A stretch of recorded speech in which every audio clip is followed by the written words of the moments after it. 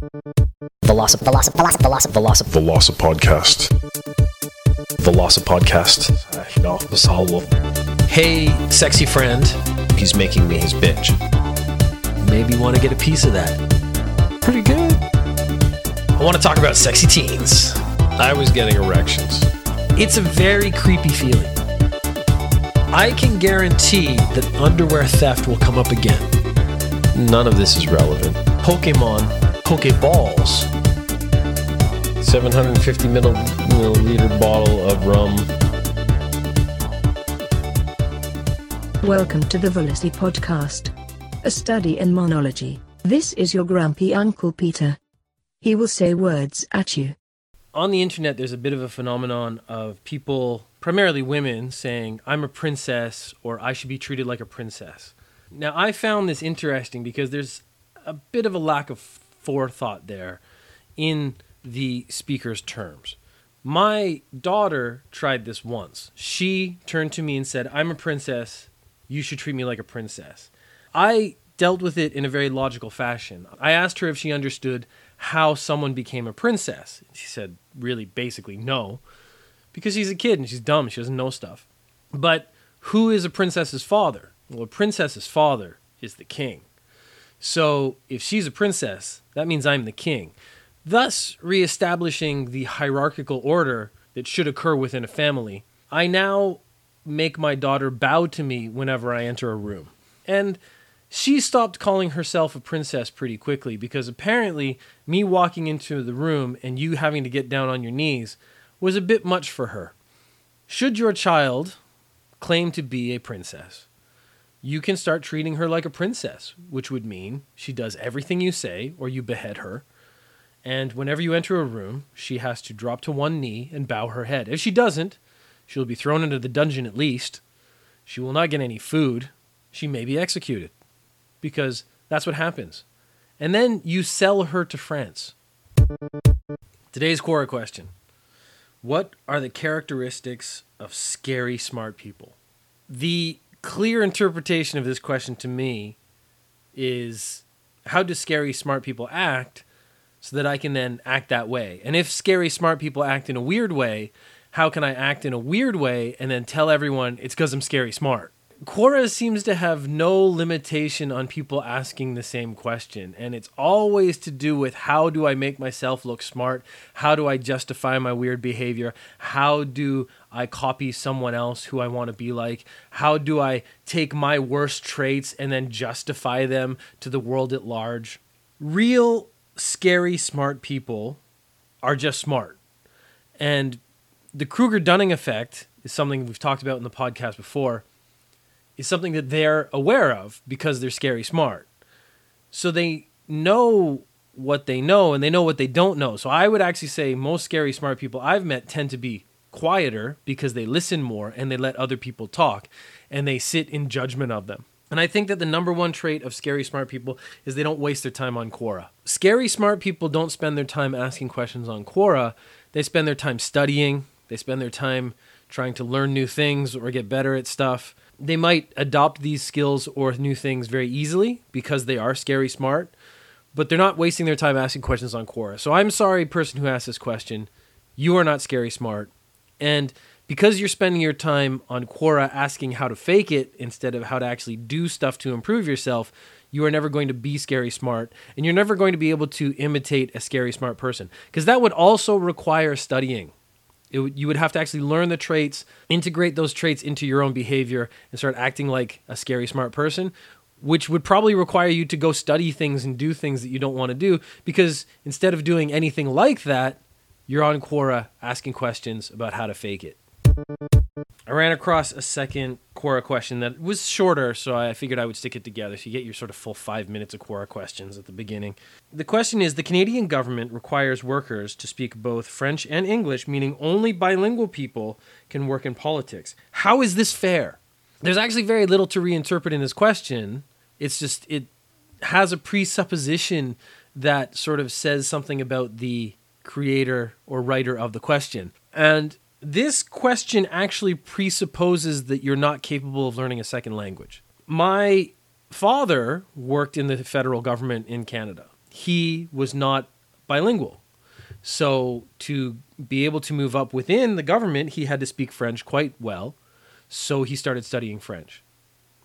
Thus, he was able to learn French, or at least enough French, because he was never fluent by any means, but he could do all the basics. He learned enough French to move up within the federal government and get promotions and things like that. The presupposition of this question is that you're not capable of learning another language. I learned French for most of my education in Canada, as most Canadian kids do. Because it's an official language, you basically have to study it in school, at least in most of the places I know. If you are focused on going into politics, you have to learn French. It's not something you have to speak perfectly. We've had lots of prime ministers who don't speak perfect French, but they were all capable. If you're going to go to Quebec and do a speech, you probably should do it in French. I have lived in Japan now for a very long time. I speak functional Japanese. Again, I don't brag about it because I can't give any political speeches, but I could probably memorize a speech and give it adequately. I could answer questions. I don't think I'm at a level where I could work in the federal government in Japan by any means, but if that was my goal, I certainly would be capable of doing it because I am capable of learning a second language. So to me, this is actually showing that the creator of this question doesn't actually believe in themselves enough. They don't believe that they are capable of learning French. They don't believe that anyone is capable of learning a second language well, which is, from my experience, just not true. Anyone who goes and immerses themselves in a language, studies it really hard. If you were going to study politics in school because your goal was to go into politics, I'm sure you would align that with a minor or a study of some sort in French so that you would be capable. Being Canadian, you could go move to Montreal, you could move to Quebec and immerse yourself in the language for a couple of years quite easily, thus ensuring that you're capable of speaking French. Normally, I kind of crap on these questions, but I think really this one is someone who needs a little more support because if you want to go into politics in Canada, you can learn French. It's really that simple. It's not an easy thing to do. You have to study. I hated it. I hated studying French. I was never very good at it. The only reason I got into university is because my grade 12 high school teacher, Mr. Bongo, basically gave me the minimum passing score. He sat down at the beginning of the year and said, Peter, as long as you try, I will pass you. So my grade didn't matter. He knew that if I didn't pass this course, I wasn't going to university, and that would have been very unfair to me as a student who was okay in school and trying quite hard at the time because I really did want to go to university. He didn't feel like that was a fair requirement because I wasn't going to be studying French in university. I wasn't going to go into this kind of field. But I did try, and he passed me. So I have some adequate French. So you just got to take a moment and say, if this is the job I want, I have to study this extra thing. But if you're going to go into accounting, you have to study math and accounting. If you're going to go into anything, you have to study that thing. Going into the government in Canada or going into politics in Canada means you have to study French. That's just part of it. It's not a big deal. It's something that you are perfectly capable of doing. Extra bonus question. Are Quebecois to Canada what Southern rednecks are to America? No. There are different words for those things because they are different things. If you have different words, there's probably some different traits involved. That's kind of how language works. I have always taken a lot of supplements in my life. I've always taken vitamins. Back when I was doing judo very seriously, I did protein and creatine and all the teens. I did all the things to supplement maybe the lack of nutrition I might be getting. I was very worried about not getting everything I needed because primarily what I wanted was to make sure that my body had all the resources to heal as quickly as possible because I was doing so much damage to it regularly. So I've always been a big believer in vitamins. I've always taken vitamins. Most people who don't take vitamins will quite often turn around and tell you that it's a waste of money. You take vitamins and you just pee it all out. It just makes your pee yellow. You're spending money to make your pee yellow. I've heard those kind of statements multiple times in my life. What I have found, though, is the times I didn't take vitamins, I would get run down and I would get sick every month or 2 months. Basically, every 2 months, I was taking a day off work and sleeping most of the day, and then I was fine. When I was taking vitamins, that didn't happen. I didn't get sick. I even went so far as to get some relatively expensive vitamins, which cover a whole pantheon of things that you probably don't need. But then I figured if I didn't need it, I would just pee it out. But if I did need it, it would be there in my body for my body to use. And I do not get sick very often compared to the time in my life when I wasn't taking vitamins. So I believe in vitamins. Now, What people then say, because they're not hearing the answer they want you to agree with them and go, yes, I have been wasting money for years and years on these things. I will stop taking them now and live a shitty life like you do. And they usually say it while they're smoking or something. They will then bring out the placebo effect. It's psychosomatic. It's all in your head. The reason you got sick when you weren't taking vitamins is because you were tired or whatever, but then you take vitamins and you don't believe you're going to get run down. You don't believe you're going to get sick, and then you don't get sick. So it's all in your head, so you should stop taking vitamins. And you should, maybe have a stronger mind. The way I look at it is I don't want to be sick. So I don't really care if it's psychosomatic. I don't really care if it's a deficiency in my body. If it's something in my body and I take vitamins and it replaces whatever I need and then I don't get sick, that's great. If it's psychosomatic and I don't get sick, I still think it's worth the money. The important thing to me isn't whether or not it's real in my body. The important part to me is that I don't get sick anymore. Now, I have actually learned that the placebo effect is quite often stronger if you pay more money for the fake medicine, which means maybe my more expensive vitamins that I buy now is actually increasing the placebo effect. Or maybe they run a gambit of things that other vitamins don't do that I am actually, again, fulfilling the deficiency that I have in my body. But the result is the same as far as I'm concerned. I am not getting sick. Now, this is frustrating to those people who bring this to me because what they want is, again, for you to agree with them and stop taking vitamins because they don't take vitamins. The irony here is most of those people eat terribly and look awful. I could probably kill them with one hand. So I absolutely consider not getting sick to be worth the money. I don't care if it's a placebo effect. I don't care if it's a real thing. All I care about is I'm not getting sick. So if you'd like some vitamin recommendations, I got some good ones for you. So the main topic today is people who call themselves brutally honest. These are generally people who will say, you come out with some new clothes and they'll look at you and go, I don't like those clothes. I don't think that looks good on you. Or you get a haircut and they go, I don't think it's a good haircut. I don't think it suits you. And you say, oh man, that was a bit mean. And they turn around and go, well, I'm just being honest. I'm a brutally honest person. There is some lack of understanding there because the behavior pattern is very simple. Brutally honest people only say mean, direct things to other people. They never say brutally honest things in a positive way. If someone was truly brutally honest, when you walked in and they saw you, they would go, you look better today than any other day I've ever seen you. That would be pretty brutally honest. You look better than 98% of the people who surround you on any given day. That's pretty brutally honest. You know what? I think you're a smarter person than me. That is also pretty brutally honest. But you'll actually find that people who claim to be brutally honest don't tend to say these kinds of things. I have never heard a brutally honest person say, you are clearly a superior genetic specimen than me, and it intimidates me, so I belittle you to compensate for my feelings of inadequacy. That is pretty brutally honest. And this is the second part. Brutally honest people never tend to be brutally honest about themselves. They never point out their own faults, and they are never self-reflective. Now, my concern is that I'm pretty sure I used to be one of these people. I used to say shitty things to people fairly directly and couch it in the claim that I was being brutally honest or very direct, something like that. But I think what I was really doing was belittling other people so that I would feel better about myself, because I have just as many inadequacies as anyone else on the planet. Certainly, I've felt them and couched them and covered them, primarily with sarcasm. And as I've gotten older and more comfortable and confident in my own skin, I don't feel the need to do that to other people. I think I have become a kinder person. You might not get that feeling from this podcast because I tend to crap on everything I come across.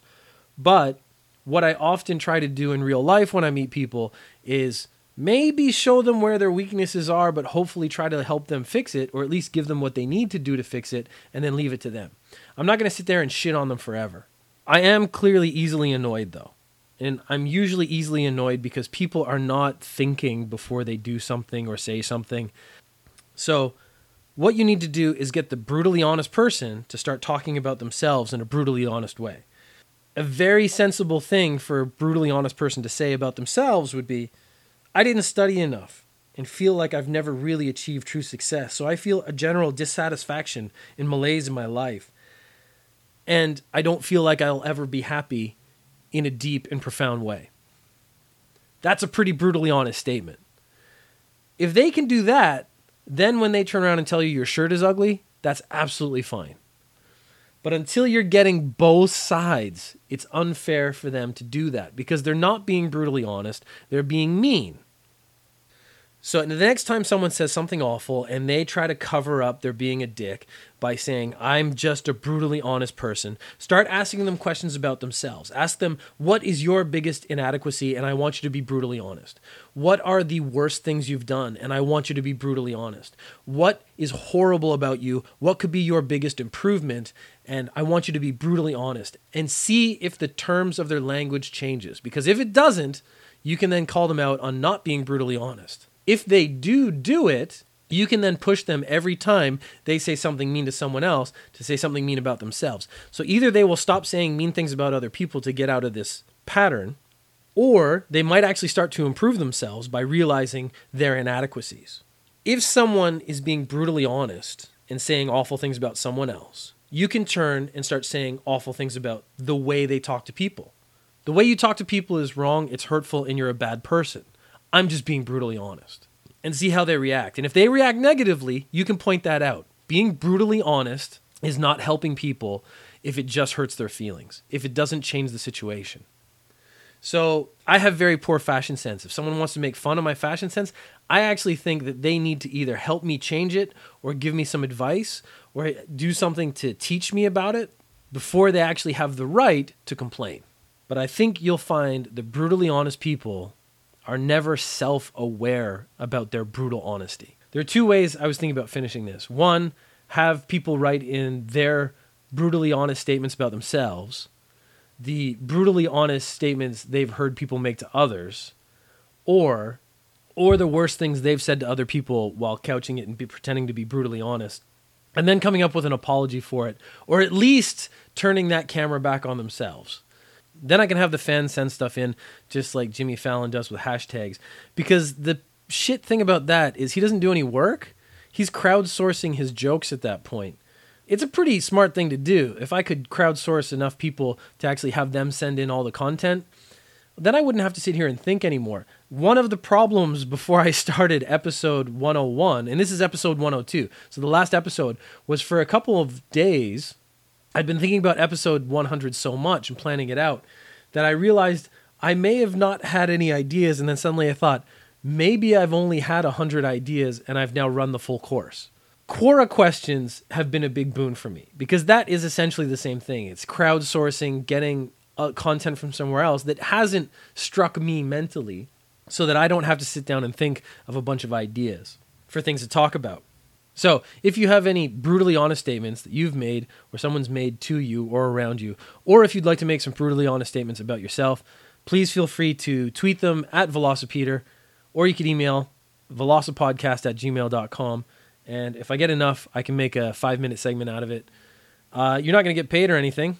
If you're open to it, I would be more than happy to give you credit. You're not going to get, doxxed by my fans because they're too smart to waste their time with that kind of crap.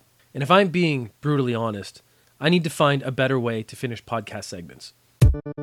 Velocipodcast. Hey, sexy friend. He's making me his bitch. Thank you for listening. If you have questions or comments, you can tweet at VelociPeter or email velocipodcast@gmail.com. You can find the podcast on iTunes, Stitcher, Acast, or go to velocipeter.com/podcast.